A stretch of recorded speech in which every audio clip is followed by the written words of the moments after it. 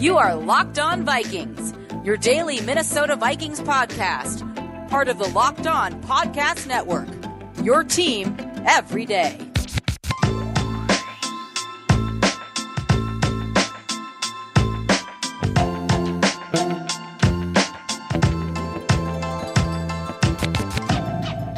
What's going on, everybody? Welcome to another episode of the Locked On Vikings podcast, part of the Locked On Podcast Network, your team every day. And it's Tuesday. That means it's Twitter Tuesday. I figured I'd do a little bit of a themed episode of Twitter Tuesday today. And I asked you all for your previous year draft crushes. Guys you were really into this time of year in previous years. We'll look at how they turned out and what we can learn from that. It's going to be a nice safe space to be wrong, and that's okay. I always say it's okay to be wrong, but some of you are right, and we can learn from that too. So we are going to look at some of your old takes. The police shooting there, obviously a horrible tragedy and something that is difficult for all of us to parse out, and when sports gets involved, people tend to listen. So I 100% condone the idea of sports teams like the Wolves, the Twins, the Wild getting involved in that conversation. And there is a Locked On Wild, a Locked On Twins, and a Locked On Timberwolves that you can go listen to if you want. Updates on that. I'm sure Locked On Today is talking about it as well. As for this show, we're going to spend most of our time talking about old draft takes here, and hopefully that can give you a sense of relief from paying attention and doom scrolling and being inundated with the terrible things going on around you. It's okay to take a 25-minute break. The world's not going to pass you by. So I would like you to come join me while we talk about old draft misses. And the goal of this is not just to laugh at people who are wrong or praise people who are right. That's not really something I find much value in unless it's hilarious. But rather, we're going to attack this with the goal of learning something from all of these old ideas, because now we have the benefit of hindsight, right? I rail on hindsight a lot on this show because I think generally evaluating people based on hindsight isn't really fair, right? If you know more than they knew at the time, it doesn't really make sense for you to say, well, shouldn't it have been obvious? But that doesn't make hindsight useless. It gives us somewhat of a control, and we can learn other things, you know? We now know that Michael Thomas is better than Laquan Treadwell. What does that teach us? And if your answer is, well, it teaches us that the Vikings are bad and the Saints are good, then I think you probably need to try a little harder. Not that criticizing the Vikings for the Treadwell pick is like off limits. Of course, you can and should criticize them for the Treadwell pick. It was a terrible pick. It totally blew up in their face. But what we can learn as fans and people trying to understand the sport is a little deeper than that. That's what we're going to try to do on this show. And that is the first one we are going to start with. So again, I asked you all for your old draft takes, and you guys sent me a whole bunch. So thank you so much for sending them all to me. And the first one comes from Zach Dwayne, who said, Treadwell was the first time I can remember drafting the guy I wanted all along. If we wouldn't have gotten lucky on Diggs and Thielen, the Treadwell bust would be talked about way more. I don't know what Vikings Twitter you're a part of, Zach, but it's talked about a lot. But yeah, I guess you have a point. Like, if it weren't for Diggs and Thielen being really good for many years, and now going straight from Diggs to Jefferson and all that stuff, that really does soften the blow. And if it really was only like Thielen and Jarius Wright and like Kendall Wright and a whole bunch of nobodies, and the Vikings having to be in the wide receiver market in other years where like the wide receiver draft classes in the Treadwell years were like really bad. And if they had to go right back to that well because Diggs wasn't there, or Thielen wasn't there, like, yeah, that would have been real rough. So I wrote an accompanying article to this piece that just went up this morning on Tuesday morning on Zone Coverage about learning from old draft misses. I didn't go off of your draft misses, but rather like NFL ones. And the Treadwell Thomas miss was one of them because the Vikings weren't alone there. Consensus, if you go by Arif Hassan's consensus board, where he took as many big boards as he possibly could and mock drafts and stuff like that, and aggregated them all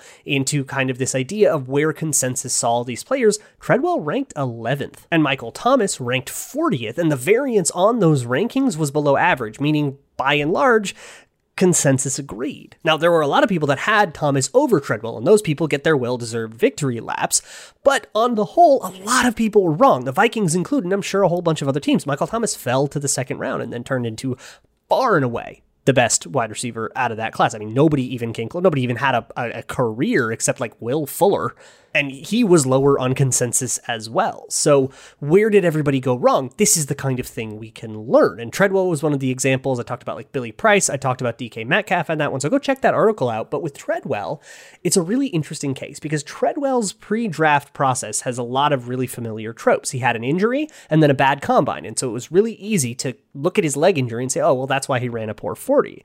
He also had a really, really limited route tree, but it was really easy to blame the offense and to say, well, when he gets into a full offense, of course it's going to go. And I think the lesson we learned from Treadwell is twofold. A, blaming an injury for the combine is a decent thing to consider, and I wouldn't throw it out entirely, but defaulting to that's probably a bad idea. And B, if he doesn't have a full route tree, don't assume that he can have one if asked to. And as for Michael Thomas, I think a better lesson can be learned from Michael Thomas, and it's one that applies to other wide receivers coming out, like Justin Jefferson, for example. With Michael Thomas, his scouting report, he had a lot of strengths. He was like, yeah, his routes are good, he catches everything, he's got good size, he's got like speed for the position, the athleticism's fine. He checked every box. But there was nothing particularly stand out about him. He wasn't the fastest guy in the class. He wasn't the biggest guy in the class. He didn't have the most explosive plays in the class. His highlight tape was kind of a lot of, after catch stuff. His highlight tape had a lot of, non-NFL players screwing up. And so he was a difficult evaluation because of that. The thing is, there were also no weaknesses.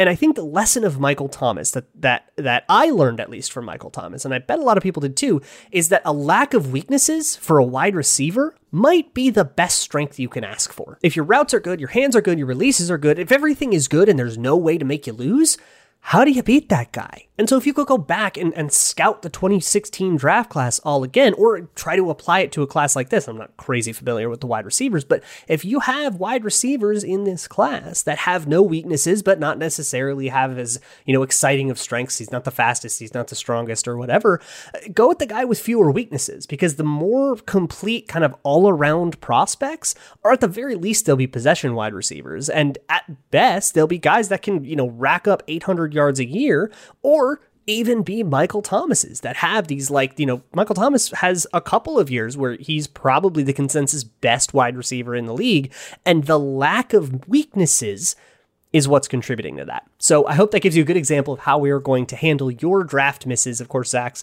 was also in that.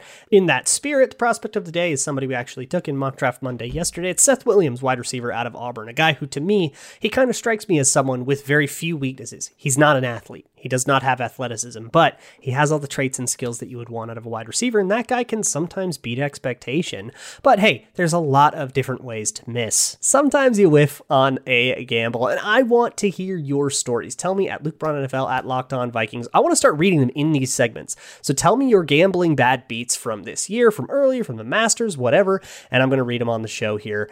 Tell me about your good beats as well. If you hit a 5-team parlay, I want to hear about it. I did that one time in my life, and I've never felt so electric for making what ended up being $40. You can head out on over to betonline.ag to try your hand at all things Grambling. You can bet on any sport, awards, reality TV, whatever you like. It's free to make an account. Just make your first deposit and enter promo code LOCKEDON for a 50% welcome bonus. That means that BetOnline matches your first deposit up to 50%.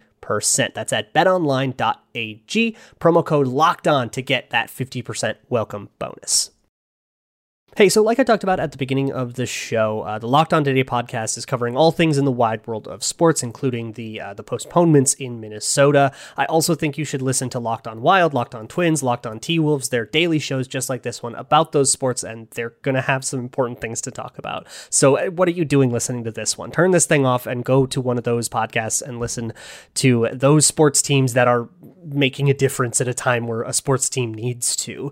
If you do want to continue to listen to this to get an escape from the terrible things that are probably inundating the rest of your social media diet, I'm here for you. So let's keep talking about some old draft takes. And the next one comes from Kyle Slavey, Sinnoh champion, who says the first player I ever fell for when I tried to start watching film was Pat Elflein. You're not alone. And here's the thing about Pat Elflein.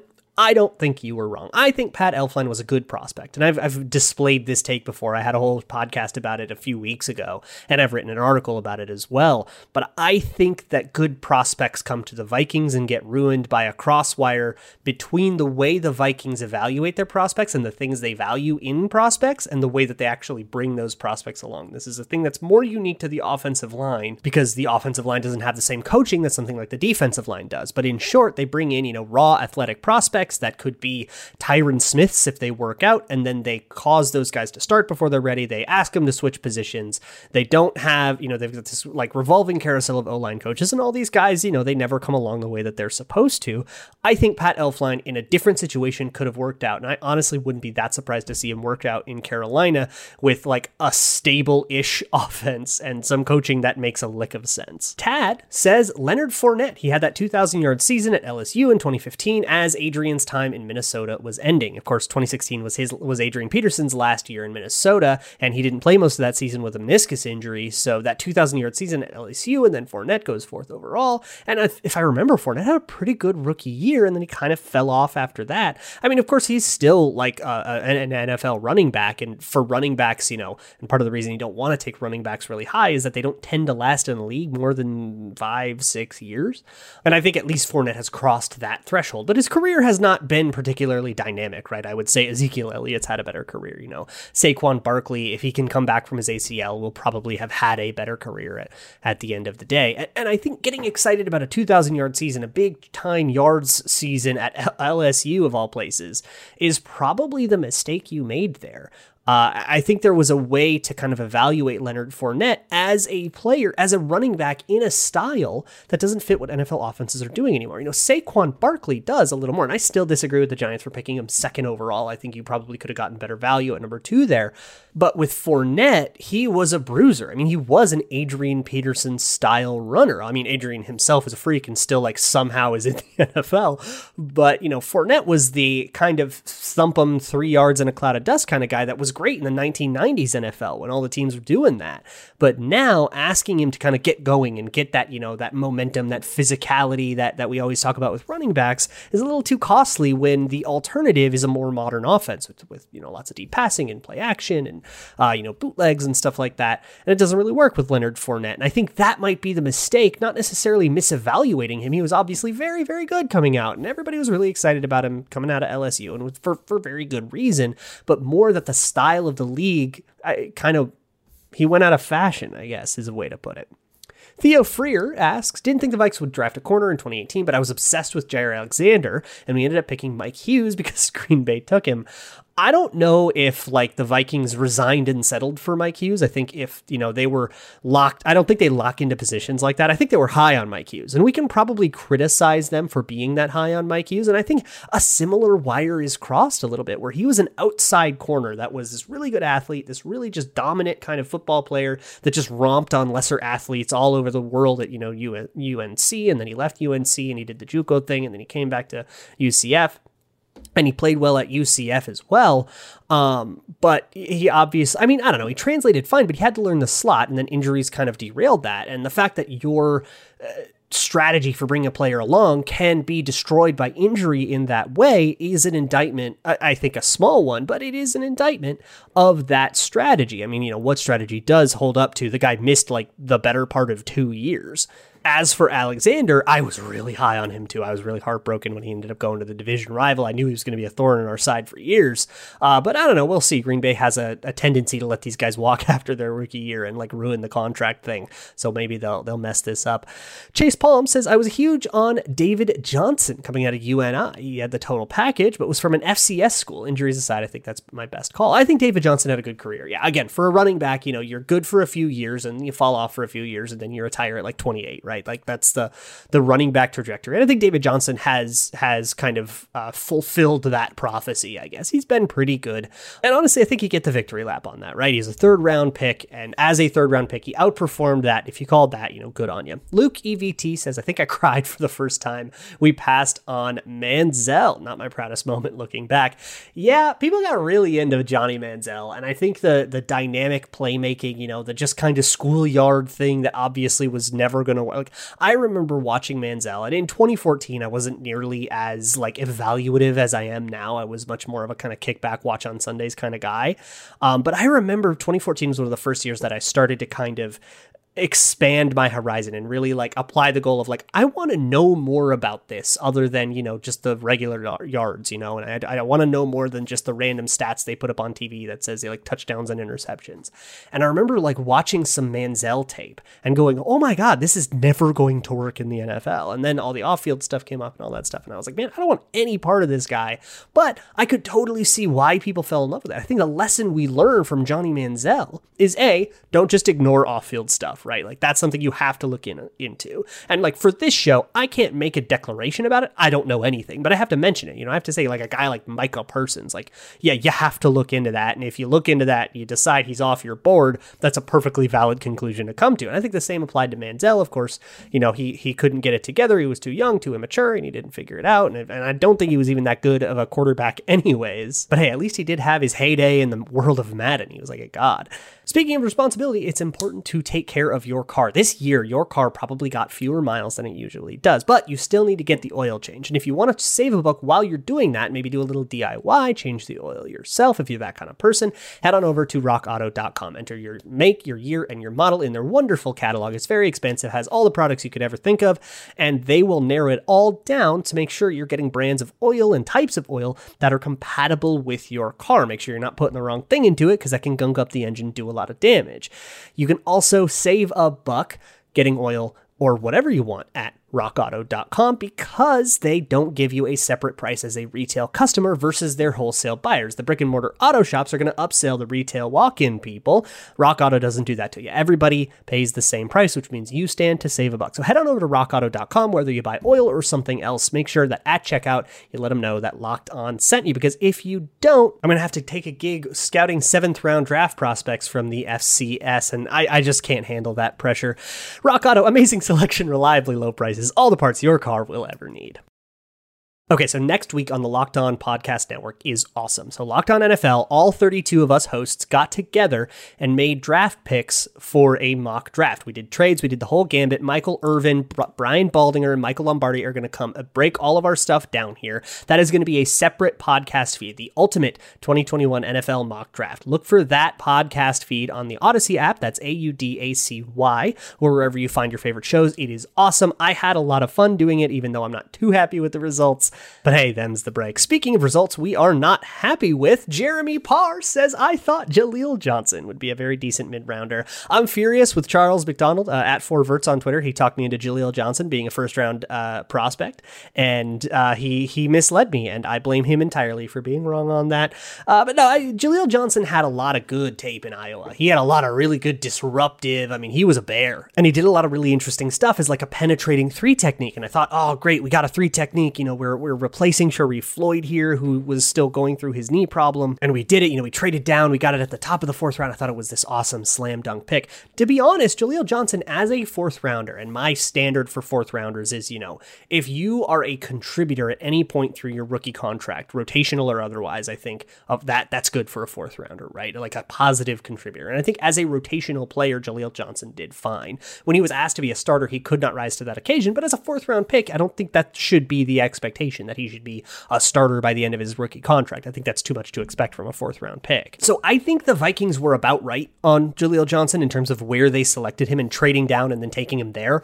But if you were like me and you were way higher and you thought, oh my God, we got a 1st round prospect, yeah, there's probably some homerism creeping in. I was a little bit too eager to believe, you know, the one person who said that that guy was a 1st round pick. But I also think that the idea that, you know, he then started playing nose tackle and had to be asked to kind of, to kind of like hold a spot, and he had a wrestling background, so I thought he'd be able to win leverage battles despite being kind of undersized. I think my lesson there is at defensive tackle.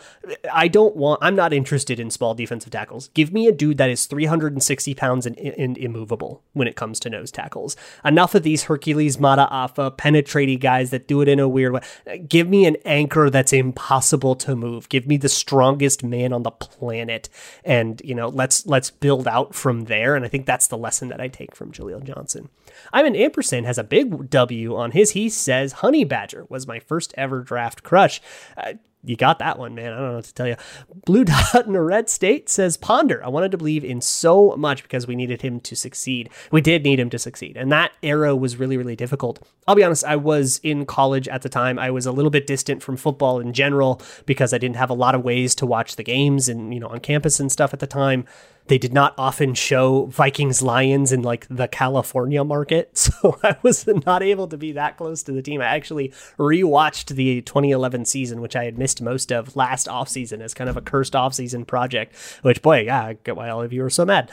But Ponder, I think, was, I don't know, I feel like we should have seen Ponder coming. He was never that good of a thrower. He was always he was a tuck it and run kind of, deer in headlights. He had one read and then tuck it and run kind of guy. We've seen that type of quarterback like bust all of the time. We don't see those guys come out anymore. I think the NFL has learned its lesson. And I think it's probably the Ponder lesson, right? It's a 10-year-old lesson. But that's, he's a 10-year-old prospect, is the guy that tucks it and runs and gets a bunch of really interesting production by running on the ground isn't a mobile quarterback. That's just a guy that can't read the defense. Benjamin Thomas says, Teddy. I thought the Vikes had drafted the best player in the draft. I think it was the best prospect in that draft. I think he had this weird, he had a bad pro day, right? And he didn't throw, and it turned out he needed his gloves. And I think I don't know. I still believe that Teddy, if he hadn't gotten injured in 2016 the way he did, and he was able to develop, he had to basically take 2 years off of football professionally. And then even a third year to take 2016 and 2017 off. For the most part, he got in for 2 seconds in a game in 2017, and that was about it. And then in 2018, he ended up being a backup, and in 2019, he played 5 games. 2020, he had a bad year, but he'd been out of football for 4 years, and his development is totally stunted. I think the alternate universe where his leg doesn't get shredded I still kind of think that somebody rolled up his leg in camp, and the Vikings just covered for that guy, and which they should. I'm not going to, poke into that, but that's my conspiracy. And I think in a universe where that doesn't happen, I think Teddy comes along a lot better. So I don't know. It's hard for me to be well, this is why we were all wrong on that prospect, because I think there's a different word. He just got injured and that ruined the prospect. That just happens. And I think maybe the lesson there is, there isn't always a way to be, okay, this guy was absolutely wrong and I should have seen something coming. I think it's okay to ask, well, should I have seen that coming? I'm not going to see a freak, once in a million leg injury that almost kills the guy. Yeah, I'm not going to put that possibility into my prospect evaluation. I think that's an okay thing to do. But going through that thought process and saying, well, should I? No. Okay, moving on is a good place to kind of to take something like that. Mike Luciano says, while a decent player, I thought Uchenna Nwosu was going to be insane. I don't know. You didn't miss too bad with that. He's been pretty good in Los Angeles. Zach Walters, I was super high on Chase Vinovich a few years ago. I think he has a really bright future in the league. He's been kind of, I think, under the radar. He was a really exciting prospect, and I think he's going to play that Kyle Van Noy sort of role really, really well for the Patriots. Yandre, I loved Gladney, called him a Zimmer's cornerback since 2018. He's absolutely a Zimmer cornerback, on the field, right? He has exactly that. Zimmer has really fallen in love with short cornerbacks lately. He has that kind of press man. I hate to say physical, but he is a physical at the line of scrimmage. Obviously, the off-field, the domestic violence thing, we have to kind of wait and see how all of that pans out, but there wasn't much of an indication for that as a prospect of what that was going to happen. So if you were excited, I was really excited about Jeff Gladney as a prospect, and because I didn't think there was any off field, I thought that was part of it. My biggest concern outside of football related things was that he had a bunch of knee surgeries. So I don't think you should beat up on yourself for not seeing something like what happened with Jeff Gladney and what Jeff Gladney did. I don't think you need to beat up on yourself for not seeing that coming. Senor Scoliosis says, I thought Anton Exum was going to be the steal of the draft, who fell due to ACL issues. Liked his personality too. I defended him until he was released. Smiling face with an open mouth and cold sweat. I don't think you're wrong. I think Anton Exum, I don't know, he's a backup 6th-round pick, backup safety for the life of his rookie contract, and then a couple more years in the league after that. That's great for a 6th-round pick. I think that absolutely beats, that's much more of 4th-round pick value, and just some of that value the Vikings happened to not want for the price that it came. And that was a contract decision that's got a bunch of other factors playing into it. So I don't think you were very wrong there. I think the idea of taking a player who fell due to an ACL problem, and now it's the 6th round, I'm going to take a 6th round pick. If this guy heals and he's ready by next year, we nailed it. I think that's absolutely a process that I would like the Vikings to continue doing. And I think Anton Exum, I don't know, he was fine, right? He was a backup. And I think when he came in, he played like a backup, but like a 6th round pick for a guy who's a backup for their entire rookie contract, value-wise, you need backups. Like, you need to fill out your roster. So spending 6th round picks on that, I think that's what they're for. Navarez Luis says, does Anthony Barr count? Of course he does. I had heard of a 6'5" running back with speed who switched to linebacker that was racking up sacks, and I was sold. Still shocked they picked him at 10. Anthony Barr as a prospect was a really unique case. As a player, he's been a really unique case. So I don't think you can apply him very well to like other situations. Like I see a lot of stuff about like, oh, this guy, can he be the Anthony Barr replacement? Can he be the Anthony Barr replacement? Look, a world without Anthony Barr is a world where they redesign the defense around who they end up having. Anthony Barr is very, very unique. They're not going to just make somebody else try to fill his role because his role is designed for him and him alone. That said, I think you were right to be excited about him. It worked out great. Kevin Brown says Matt Khalil thought he would be a safe, solid, quality starter for 10 plus years at left tackle for the Vikings. I don't know if there's anything you can learn about that. Every single person in the entire world had him going to at number 3 to the Vikings, and the only thing they got wrong about that was that the Vikings traded down a spot before they took him. He got pneumonia. He never got the weight back. Keeping weight on was a really, really difficult thing for him, and I think maybe if there's the guy whose frame is filled out might be something to like maybe keep an eye on, but I think that's just one where we just kind of have to say, all right, that one didn't go as we expected, and try not to ruin our process too much trying to reverse engineer for it. But I do think we can learn some lessons about, kind of sticking by a guy just because you don't have like a convenient way to get out of him. And maybe this can be applied to Riley Reif, for example, right? Maybe this can be applied to Kirk Cousins, that maybe being more audacious about how you get around that guy can help you to not be poor at that position for one too many years. The kind of thing I say it all the time. I stole it shamelessly from Eric Eager at PFF. You'd rather be early than late on that kind of thing. So we'll come back tomorrow. We'll talk about any news that comes up. If not, we'll keep talking about some draft stuff. We'll try to talk some philosophy. We'll try to, really hone in on some prospects. You can always hit me on Twitter at Luke Braun NFL. Shows on Twitter at Locked On Vikings. You can also find me hanging out in the Discord. You can find a link for that in the show notes and, of course, pinned to the top of my Twitter page. I'll see y'all tomorrow, and as always, Skol.